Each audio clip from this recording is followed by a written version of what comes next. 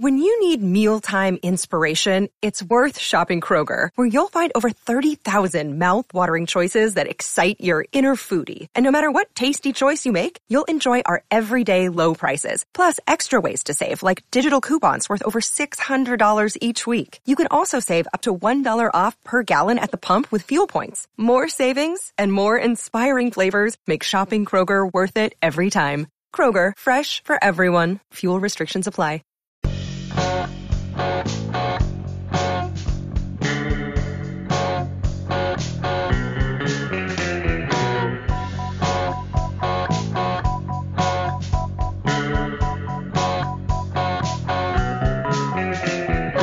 Hey everybody, and welcome back to From Complex to Queens, Home Run Applesauce's minor league podcast. I'm Steve Sypa, and I'm joined this week just by Lucas Vlahos. Lucas, how's it going? I'm doing okay. We got a bit of a skeleton crew today. Well, that's why there's so many of us, because yes, we're a lively bunch.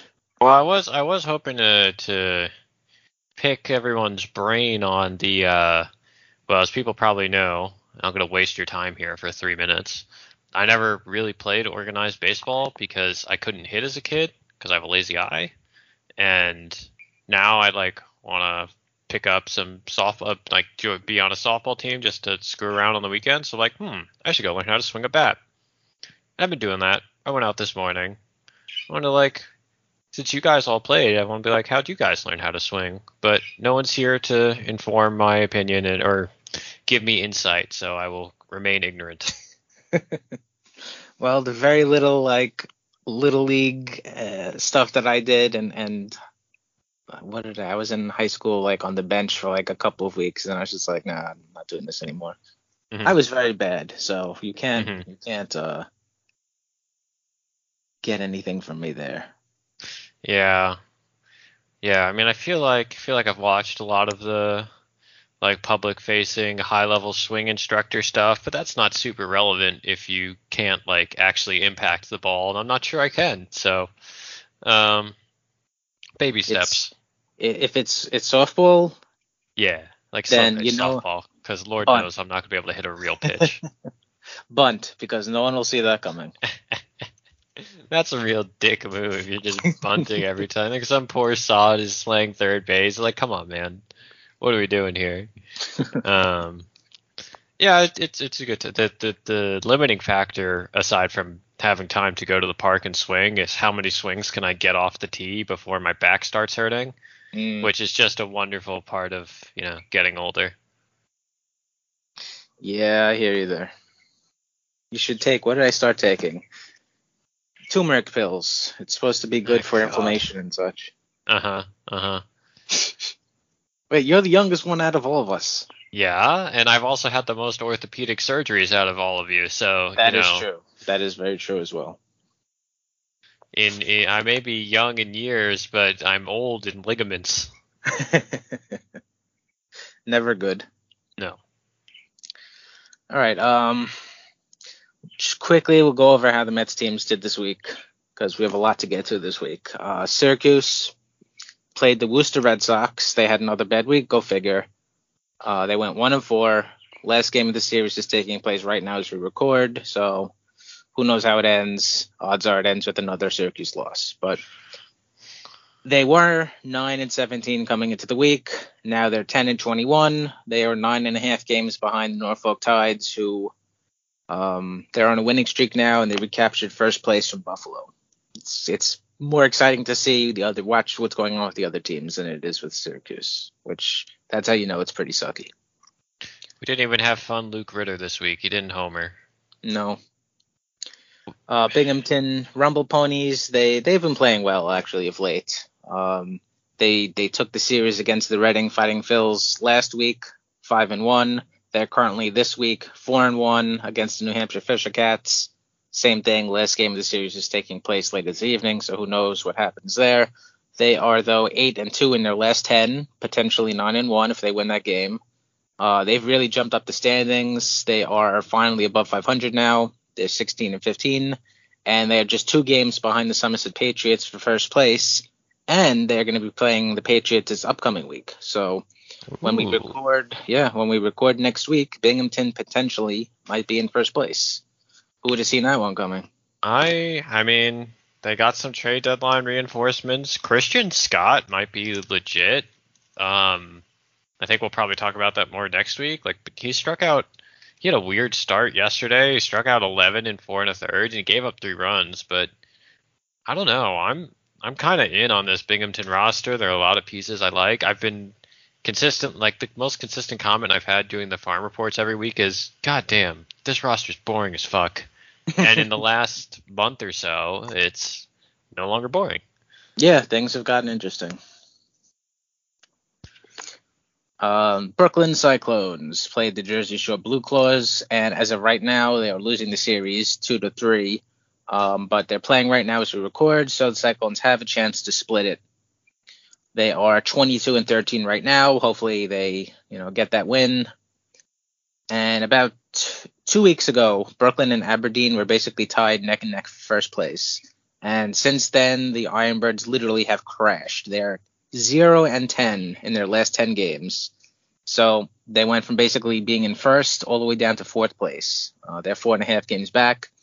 And Hudson Valley Renegades and the Blue Claws both jumped over them. So sucks for the Ironbirds, but good for Brooklyn. Sucks. Mm-hmm. Who are the they're the Orioles affiliate, right? Yeah. It's surprising. There's some good prospects on that team, if I recall. They've got like Wagner and Beavers. Also, I'm on their website. They have Star Wars night on August 18th. Always a good thing. The Ironbirds or the Cyclones? The Ironbirds. I'm always in favor and supportive of Star Wars nights. Mm-hmm. St. Lucie Mets, they play the Daytona Tortugas, and the Daytona Tortugas are one of the only Florida State League teams that don't have StatCast, so they really need to get on that. But the two teams split their series so far, 2-2. Rubber game is later tonight. Going 2-2 didn't help St. Lucie in the standings much, and they're still 5 games behind the Jupiter Hammerheads for first place, but they finally got to double-digit win total, so that's good. They're the last Florida State League team to get there, but at least they got there. How many games are there in like a half of season at A-ball? Like 60-ish, maybe. Yeah. You had to go like 9-51 or 9-52 or something. I mean, I wouldn't put it past them. It is the Mets. I think the Charlotte Knights, they still, I think, have 5 wins in the second half. So Jesus. Yeah, not great. The White Sox have a lot of problems. The White Sox just generally are a problem. I think Yes. that might just be the better way to put it, frankly. They are a problem. They're causing problems. They have lots of problems. Last but not least, the FCO Mets, and they had a really good week. There was a lot of doubleheaders and things like that, so they went 5-1, and they also had another game suspended until mid-August because of rain and weather. So they are currently 25-14 on the season now. All right, so last week we discussed the moves that the Mets made just prior to the trade deadline. They sent Max Scherzer over to the Rangers in exchange for Luis Angel Acuna, and then they sent David Robertson over to the Marlins in exchange for infielder Marco Vargas and catcher Ronald Hernandez. The trade. When was the trade deadline? This past Tuesday or Monday? Tuesday, yes. Tuesday. Okay, so we knew obviously the Mets were going to be sellers. It was pretty much all but guaranteed that Tommy Pham was going to get traded. We knew there was a pretty big chance that Marcana, Omar Narvaez, Justin Verlander, Brooks Raley could be traded. Honestly, in theory, anyone not named Francisco probably could have been traded if there was a good deal to be made. But it would have taken a lot to move Pete. I'm not saying it was likely, but you gotta entertain, I guess, the conversation. Sure. Bunch of moves that were made. Some, like I said, we kind of expected. Some kind of came out of left field. Before we get to what actually happened, is there anyone that you're surprised wasn't traded? I am surprised that Brooks Raley was not traded. Yeah. The market was super hot. What did Andrew Chafin fetch? Andrew Chafin trade. So Andrew Chafin has been like pretty mediocre this year. All they got was Peter Strzelecki. Jeez, that's nuts. I don't know exactly what Brooks Raley would have returned, frankly. Clearly, and we'll talk about this, the Marlins paid a premium for David Robertson. I don't know that other teams paid the same premium for relievers. But it seemed like a pretty strong seller's market. Raley's been quite good this year. He's also old and has a relatively affordable option for next year. Seems like a guy that literally any contender could have used. And in my opinion, relievers are so mercurial that when you're selling and you have a good one, you should capitalize. So I was pretty surprised Raley didn't go anywhere. Ottavino and Narvaez haven't been good enough to be moved. That doesn't surprise me. And yeah, basically, I thought they might move Quintana, but I guess there just wasn't enough. It's weird to me that teams would have been concerned about his health, given that it was like just a growth. It wasn't like an arm thing. So I guess Quintana as well. Yeah, he didn't have a baseball injury.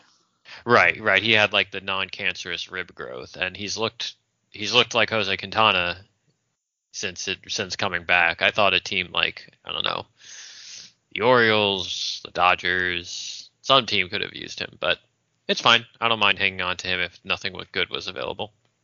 I mean, someone needs to pitch for the Mets, so yeah, and they have him for next year. Like if Jose Quintana is your fourth starter in a year, you're aiming for the wild card, which sounds like basically what next year is going to be, as something of a transition. That's fine. I mean, who is on the? Let's see. They have Senga for next year. Yep. They have Quintana for next year. Yep.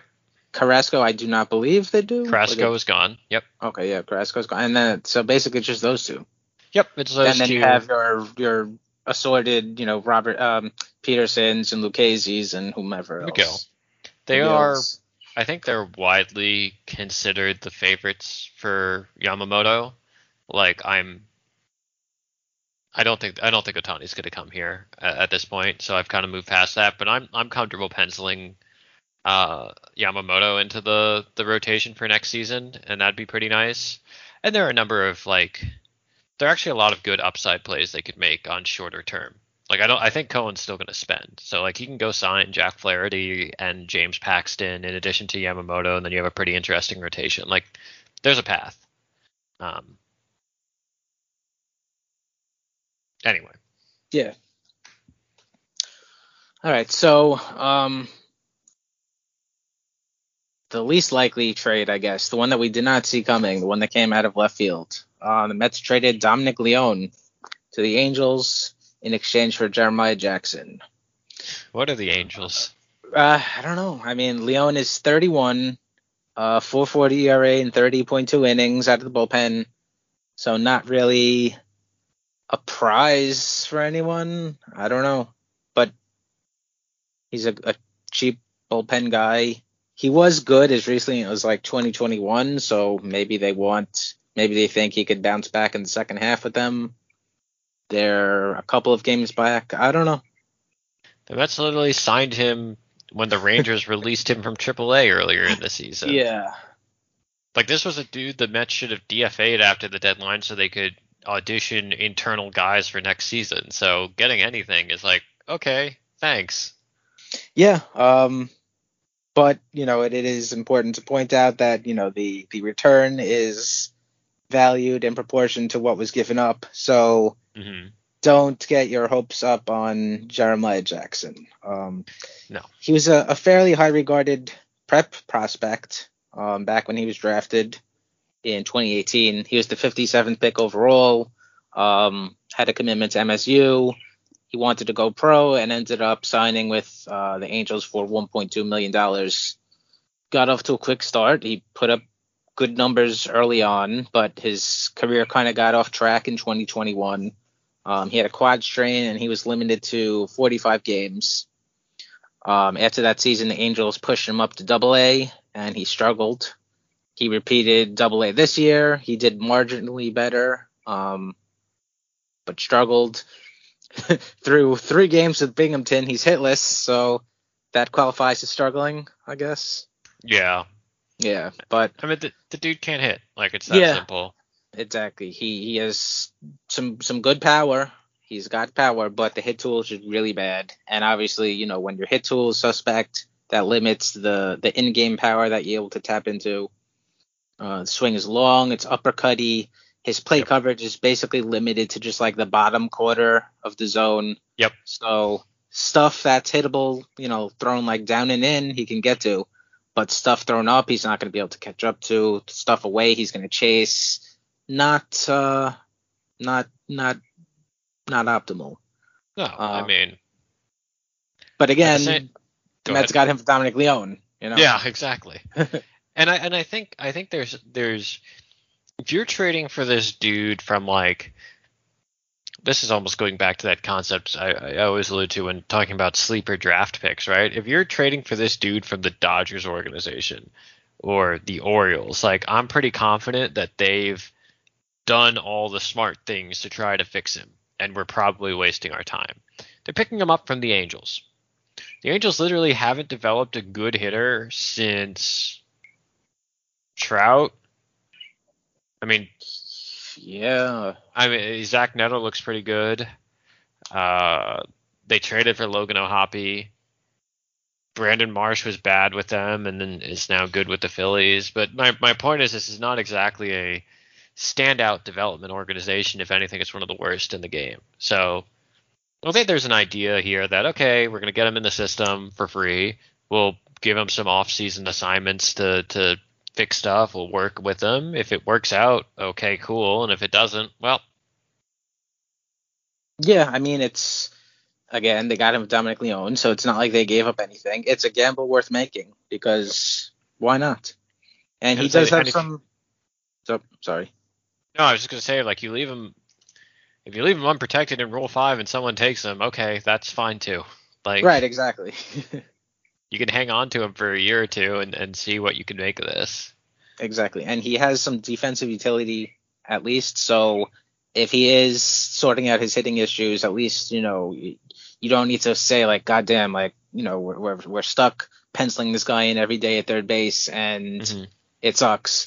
You know, he's got range, arm, the instincts to play in the middle infield and in the corner infield. He's got the range and the arm to play in the outfield. He's logged a lot of innings at second and third base. He's logged a lot of innings at shortstop, left field, center field. So he can be plugged in basically anywhere in, I guess, the Binghamton lineup. Sure. And yeah, interesting player, worth taking a gamble over. Like you said, if he gets taken, you know, he retires tomorrow, whatever. It's like, okay, well, cool, nice note. Literally Dominic Leone. Exactly. Next guy up, we knew was a possibility he'd get traded, Mark Hanna. And the Mets traded him to the Brewers, and in exchange, they got right-handed pitcher Justin Jarvis. Jarvis was drafted by the Brewers in the 5th round of the 2018 draft out of Lake Norman High School in Mooresville, North Carolina. And he was also a high-profile prep pitcher. He's actually one of the best in North Carolina, according to Perfect Game. Milwaukee was able to get him to forego his commitment to UNC Wilmington. He wanted to sign pro, and he signed for the exact slot value of the 5th round pick, $327,000, basically. His professional career since then has kind of been so-so. Not good, not great, not bad.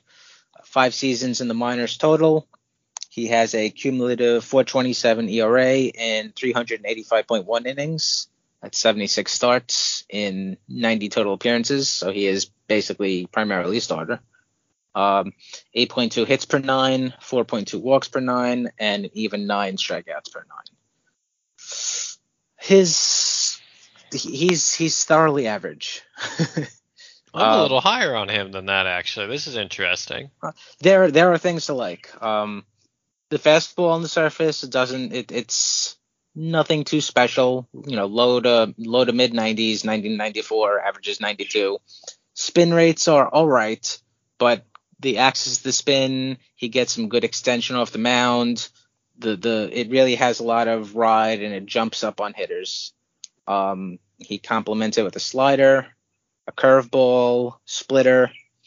Nothing projects as much more than average except for his slider. It flashes a little bit better than average. Biggest issue with his arsenal is that he's pretty hittable and he's pretty fly ball prone. And when you're hittable and fly ball prone, sometimes those hits that are fly balls turn into home runs. And especially last year, he had some issues with the long ball. Mm-hmm. It's not like Tidwell, Dominic Hamill, Mike Vasil, Christian Scott are like lighting the world on fire. They're not like can't miss prospects, but I'd say Jarvis is like a tier below those guys for me personally. You are a little more high on him. Where do you see him? Yeah, I mean, I think he's taken a big step forward this year, but there's like the fastball is played up. He gets good vertical induced vertical motion on it. He has kind of a big over the top delivery that makes it almost an invisible. And the slider, to your point, played up a lot this year. Now, the confounding factor is that was in Double-A, which was the tack ball. He was in the tack ball league. So how much of this improved fastball, improved slider is the different ball? How much is actually him? Difficult to say. But I think there's a real chance, like you're looking at if he's just a cromulent up and down fourth, fifth starter, like that's actually something the Mets, as we well know, really need. That's what I feel like he's more of like a Budo kind of guy, like a moderate, low ceiling guy that has occasional emergency start, but is more or less like a high minors guy that's just going to get most of his innings in like AAA.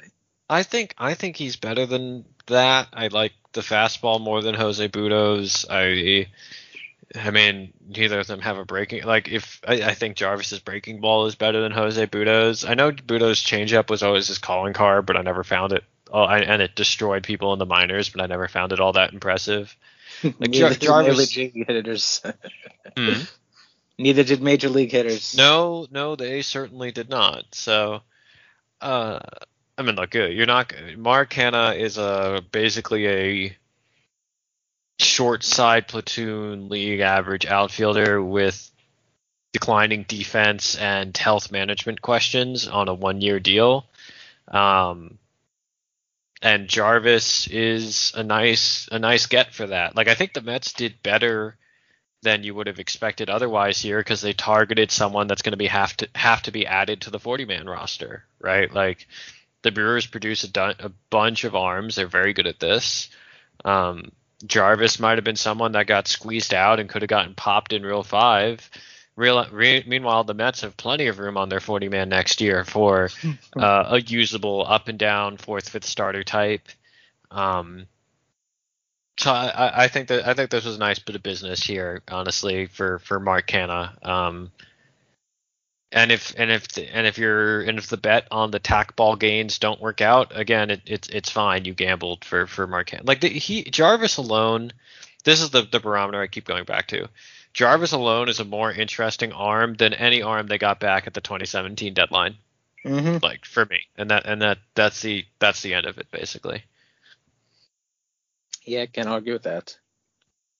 And like you said, I mean, it's in return for Mark Hanna. Mark Hanna has marginally more value than, Dominic Leone, but in reality, it's an older guy, like you said, on a 1-year deal. The Brewers are getting a couple of weeks of production out of him, so you're obviously not getting, their. The sad thing is that he's a huge upgrade for them because their lineup has been so horrible. But yeah, this is good. This is a good move. Yep. Next up, Tommy Pham. we knew that he was going to be traded because they just have to. Mhm. Mets traded him to the Diamondbacks in exchange for Jeremy Rodriguez, shortstop from the Dominican Summer League. Rodriguez was Arizona's top signing earlier this season. They signed him to a $1.2 million deal back in January. His age 16/17 season was this year. He hit 256, 371, 393 with 6 doubles, 2 triples, 2 homers, 12 stolen bases in 70 attempts, and 21 walks to 26 strikeouts with the DSL Arizona Black team. And he's played in 3 games now with the DSL Mets Orange, and he is currently hitting 250, 400, 625 with a double, a triple, 2 walks, and no strikeouts. And pretty much like everyone else in the DSL, Rodriguez is 95% projection. He's an athletic 6 foot, 170 pounds, so there's room to grow, there's room to add muscle. He has a nice swing. It's a smooth, compact, left-handed swing. It's really geared more for contact than for power, but he is a smart hitter. A lot of line drives. He uses the entire field, so a lot of doubles, a lot of triples. His eye is really advanced for a 16-year-old, 17-year-old, whatever. His sense of the strike zone is pretty advanced. So those things elevate the bat. Mhm. He's also speedy. He uses that speed. Again, it elevates the bat. As he ages, as he puts on more muscle, the power, the home run, quote unquote, home run power should come, assuming, that all that stuff does happen. But if he continues on the path that he's on now, a very good hit tool. You could see the power, you could see the OBP, you could see the speed. It's very easy to imagine, a guy that might not be able to do all those things at an elite level, but doing them all at a pretty high level all at the same time. Like I have him on my fantasy team, like a Ha-Seong Kim kind of player. He's going to hit for average, going to hit for power, going to get on base, steal bases. That's nice to have, to potentially have. Yeah, I mean, we don't have the numbers here, right? Like no one has leaked, to my knowledge. I've not seen a leak of the DSL TrackMan data for Rodriguez yet. You can kind of intuit from the stat line that this is you can intuit. We have 2 bits of data here, right? We have the fact that the Mets traded probably the best hitter moved at the deadline for this guy straight up. And we have his DSL stat line. And I guess the third data point is also the type of hitters that the Mets have been targeting recently. We haven't talked about this deal yet, but I think I suspect, my sneaking suspicion is that if and when someone finally puts out those DSL TrackMan numbers, this is going to look very Marco Vargas-y. We're going to see a dude with really high-end swing decisions, really high-end in-zone contact, and some questions about his ability to impact the ball. And that's a really strong foundation to start from, right? I mean, you can kind of see it in the stat line, right? He's not hitting a jillion homers, but he's walking a lot. He's not striking out a lot. And given the potential defensive projection, like everything I've read suggests that he's as much a lock to stick at shortstop as any 17-year-old is, which is to say, not really, but yeah, sure. We can intuit what this player is, even if we don't have the data, and I think it's someone we'll be very excited about in 6 months' time once that data is actually out there. So I'm almost reserving an opinion on this trade for the moment, right? Because if this just turns out to be a random DSL dude, I'm gonna be like, what the fuck? That's all you got for Tommy Pham? Yeah. So it almost I like have to believe there's something more here, given that the Mets were generally quite smart and did quite well with all their other deals. I'm assuming they didn't just do this for shits and giggles. Like there's something here that we just haven't seen yet. Yeah, don't disagree. My only issue with this trade, and not really an issue, but I wish the Mets got a little bit more back for Pham. Yeah. Obviously, there's nothing wrong with Rodriguez, and I wasn't in the room. I'm not a general manager with a baseball team. I don't know how the markets was looking and all that stuff, but I don't know. Getting a secondary piece would have made the deal seem a lot better. And this happened almost 10 years to the exact date. And the Mets are in almost the exact same situation. They had an older veteran who's having a great season out of nowhere. They were sellers at the deadline, and they traded Marlon Byrd. And they got back Dilson Herrera, who is very much like Rodriguez. He was a little older at the time. He had a little bit more experience, but, young. I don't know that's raw. Like a comp, but yeah, sure, value-wise. Yeah, value-wise. And then they also got back Vic Black. Who was interesting until his shoulder exploded. Right. But, if there was a trade, I just wish the Mets got back a little something extra to spice the trade up, to gives them a little bit more insurance instead of, in case Rodriguez completely flames out once he comes stateside and he realizes, like, oh, that's what a curveball looks like. Oh, that's what a changeup looks like. I'm dead. I can't see that, Could have asked the Diamondbacks for Steven Nagosic back. Hell yeah. Or Michael Itanez. Both of them are currently with the Diamondbacks. There's another Montez de Oca. Let's see if this guy's good. Christian Montez de Oca and double. Okay, no, he's not good. Damn it. Trying to come up with a quick relief prospect from the Diamondbacks that the Mets could have asked for. Austin Pope. There we go. Here's a name. Like, grab an interesting relief flyer. I can get behind that. Yeah. Again, I'm gonna reserve judgment really until there is like 0% chance that no one leaks the StatCast info. It'll be out there eventually. I mean, I'll start digging later tonight. I have nothing else to do. That's the kind of hit up our many industry sources. Yeah, I'm the kind of nerd that it's a Sunday. I have nothing to do. I'm going to start digging through DSL resources.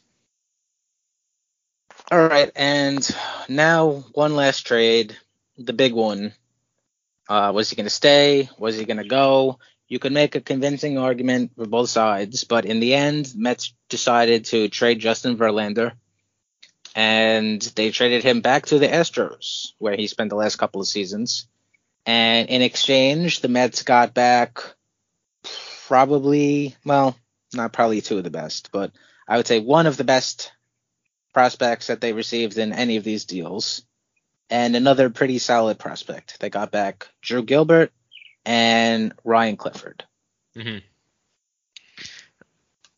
This is a really insanely good return, frankly. Like, I know people were bitching and moaning a little bit because Pipeline doesn't have any Astros prospects in the top 100.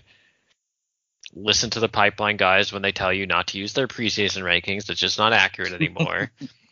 Drew Gilbert is a clear-cut top 100 prospect. He had absurd data in college. He's maintained mostly strong data throughout his first professional season. Despite playing through injury, he's holding his own at AA. He's got like a 90 weighted runs created plus, which is not fantastic, but like I said, playing through injury.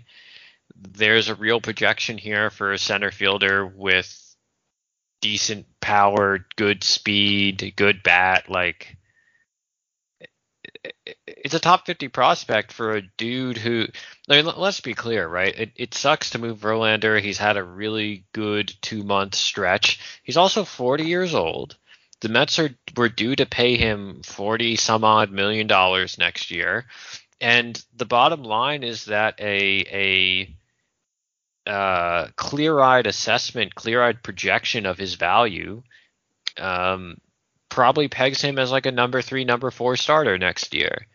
And in exchange for that and the amount of money they paid down, the Mets got a top 50 prospect in Gilbert, and another guy who I think is a clear top 100 guy in Clifford. Like, if anything, Clifford's got more hype between the two. He's exploded as an 11th round pick this year, absolutely laying waste to the minor leagues wherever he's been. His first at bat at Brooklyn, he hit one of the longest homers you're going to see at high advanced A this season. Just lost it.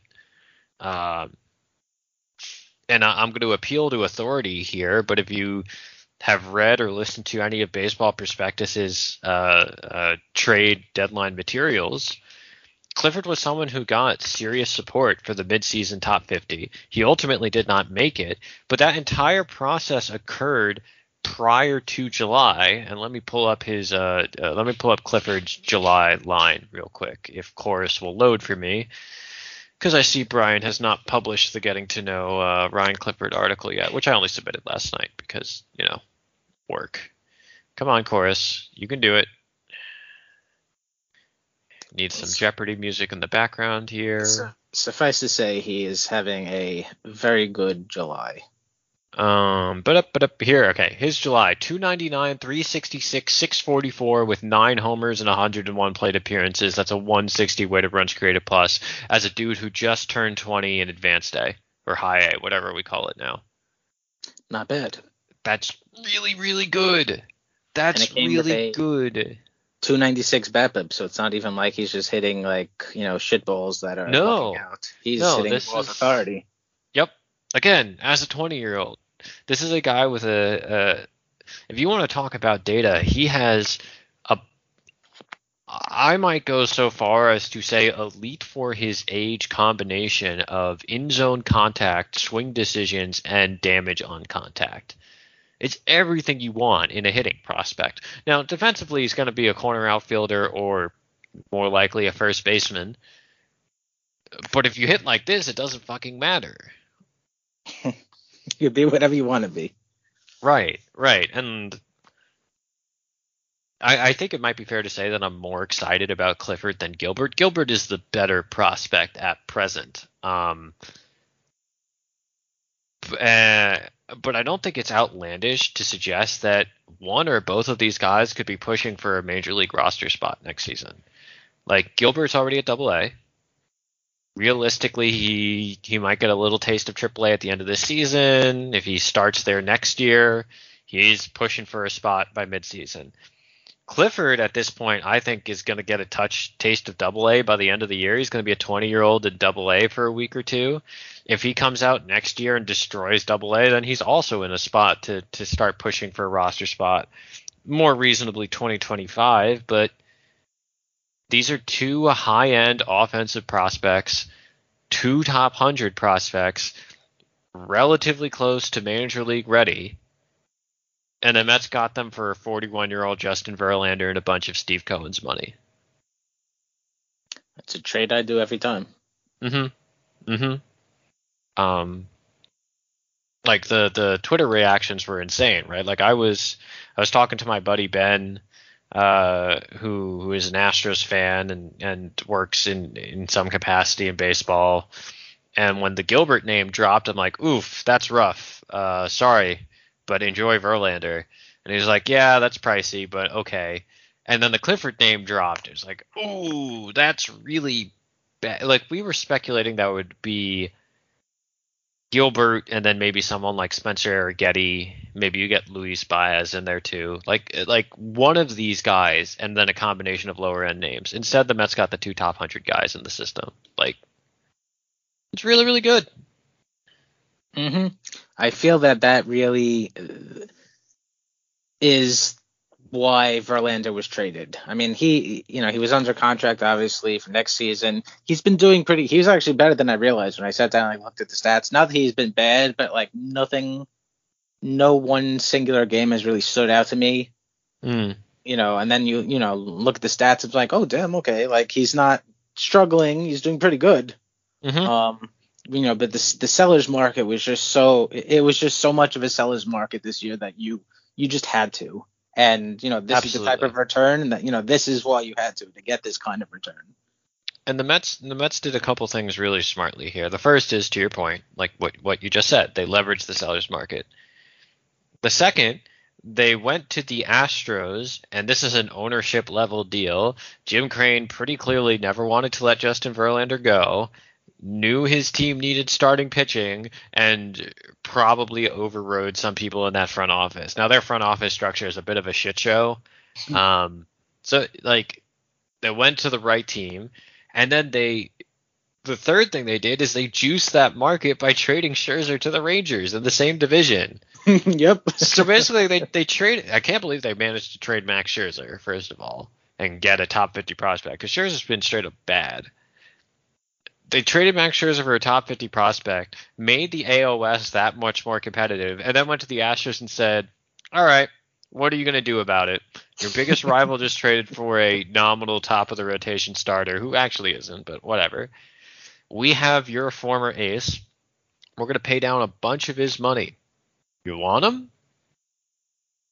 And the dysfunctional front office of the somewhat dysfunctional front office of the Astros were like, yep, here you go. Here's Drew Gilbert and Ryan Clifford. It's the new market inefficiency, setting up false flag operations to destroy other divisions. It was all Max Scherzer. The Max Scherzer trade was a psyop. But yeah, I mean, great return. Justin Verlander, we thank you for your 6 weeks of service, 8 weeks of service. Whatever it was. Like, I have no ill will towards either Justin Verlander or Max Scherzer, right? Like, if anything, I respect both. Like, Verlander was very complimentary of the Mets on the way out. Scherzer less so, but I don't begrudge them for looking at themselves and saying, all right, I am 38 or 40 years old. I'm at the end of a Hall of Fame career. I don't know how much longer I can keep doing this. I want to be in a spot where I'm pushing for a title before I have to hang my cleats up. And the Mets, to their credit, facilitated that with a shit ton of money and also made everyone won here. Right? Mm-hmm. Like everyone won here. It was definitely the right move, the right time, right guys. I would grade it an A+ trade, I guess. I mean, really. The only conceivably better return would have been if the Orioles wanted to go all in and put someone like Kobe Mayo on the table. And reading between the lines, it seems like they were involved. I don't know what names were on the table. Verlander says he never used his no trade. He was never asked to waive it for another team. So I don't know if he was the one who said, no, I want to go to Houston instead of Baltimore. But ultimately, the return is commensurate, right? Like, it's not as if let's presume for a second that the Orioles did actually put Kobe Mayo on the table. It's not as if the Mets did drastically worse. And they sent the veteran that they signed to a huge deal at the end of his career to his preferred destination. Like, that carries some goodwill with players. There's some level of value to that, and they still got 2 top 100 guys. It's fine. Yep. So all in all, what letter grade would you give the Mets trade deadline? I mean, we also have to. They also acquired, can't forget, Phil Bickford and Adam Kolarek. So factoring that in for cash, Kolarek I have no thoughts on, but I actually like Bickford a bit. Yeah, he's actually an interesting. He's an interesting reclamation project. Yeah, exactly. Yeah. For just money, because the Dodgers have 10 guys that are better. So it's a little funny because I was kind of flipping through. Because every year I write like a grading the Mets off-season series of articles and then come to a final grade. And I was flipping through these articles and realizing that I generally give out pretty high grades on the overall body of work for the Mets. And sitting there thinking to myself, like, am I too rosy-eyed in my assessments here? Am I giving the Mets too much credit? Because it sure doesn't ever seem to work out. And I have to evaluate that more as I go into the I was going to go into this off season and say I'm going to try to be more critical and grade more on a curve and actually use the whole scale. And then the Mets go out and have like the best trade deadline of any team in the last decade.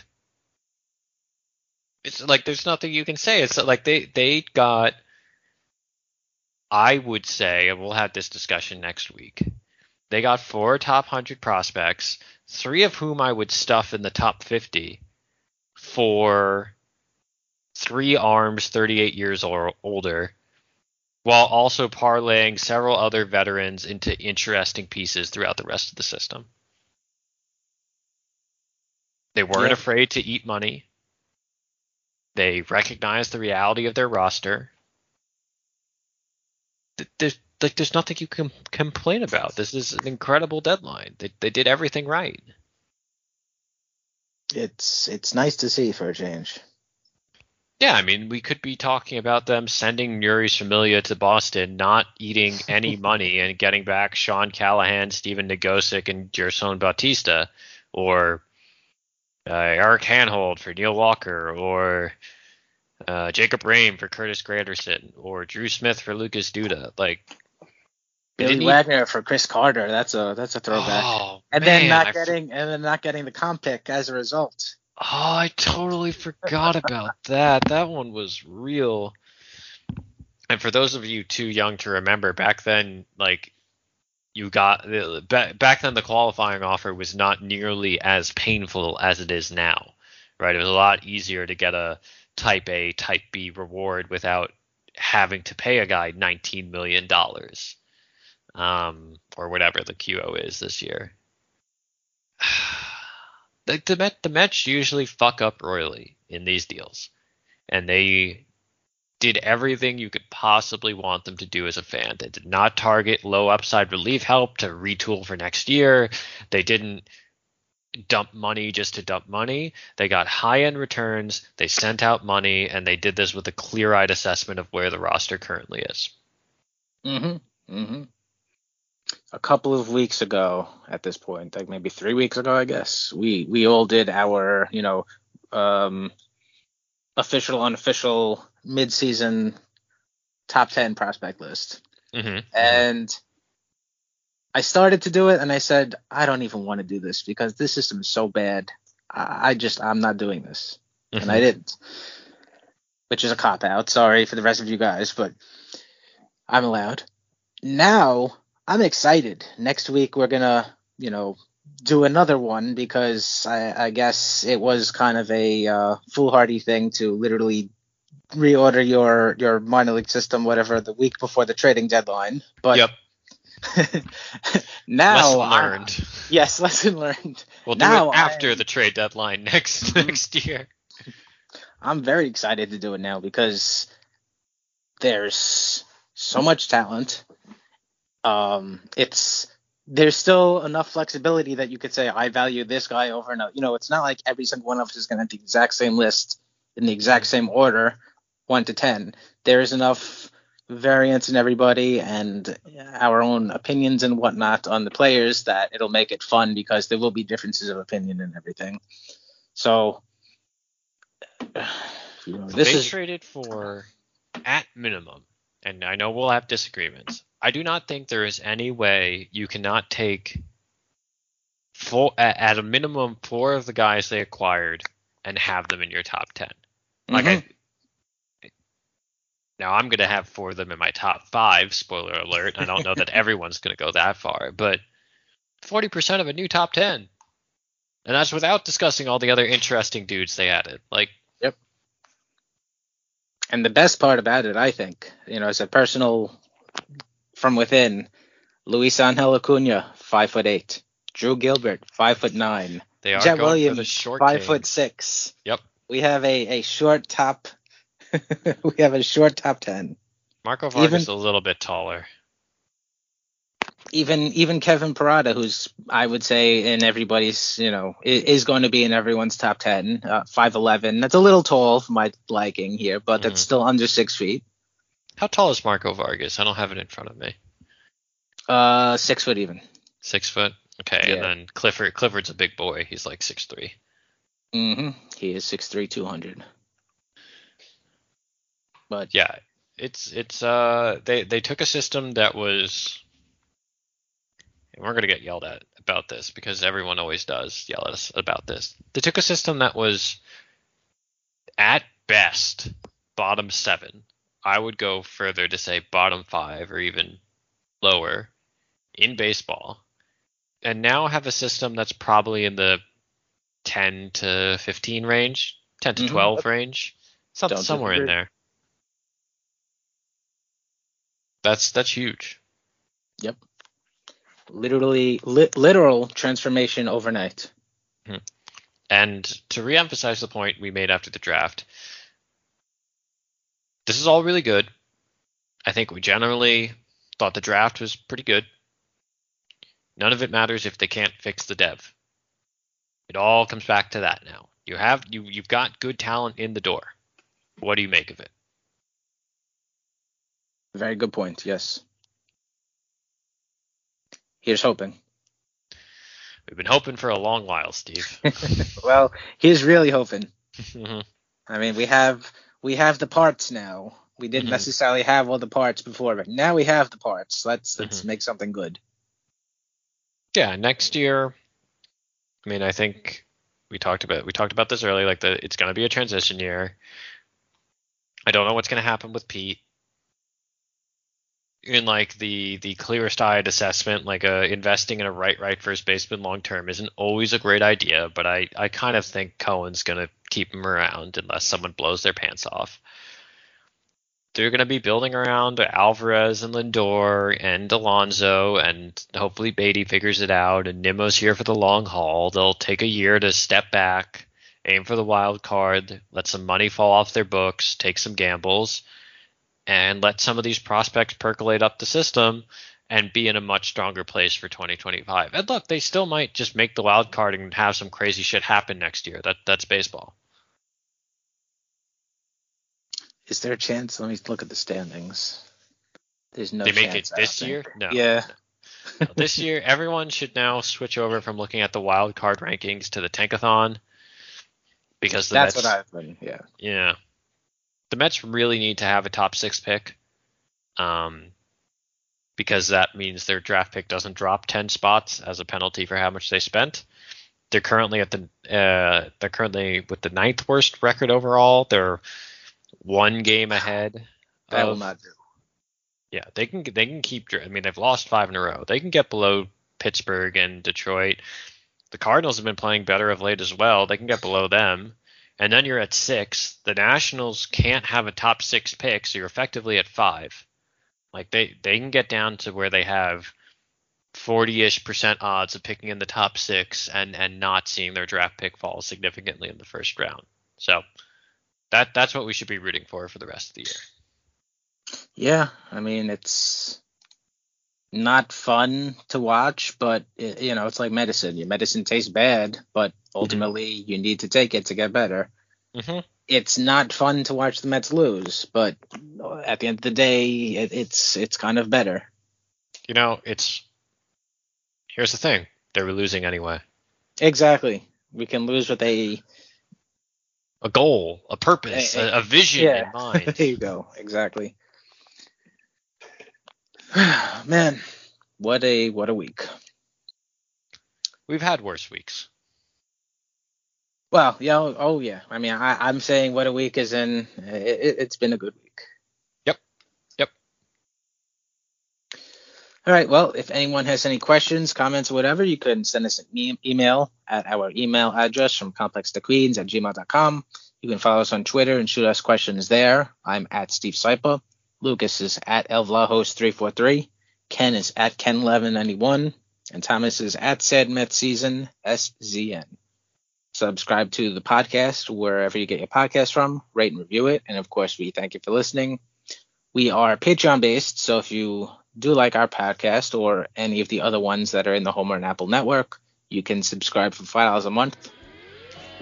And we will be back next week. So until then, love the Mets. Love the Mets.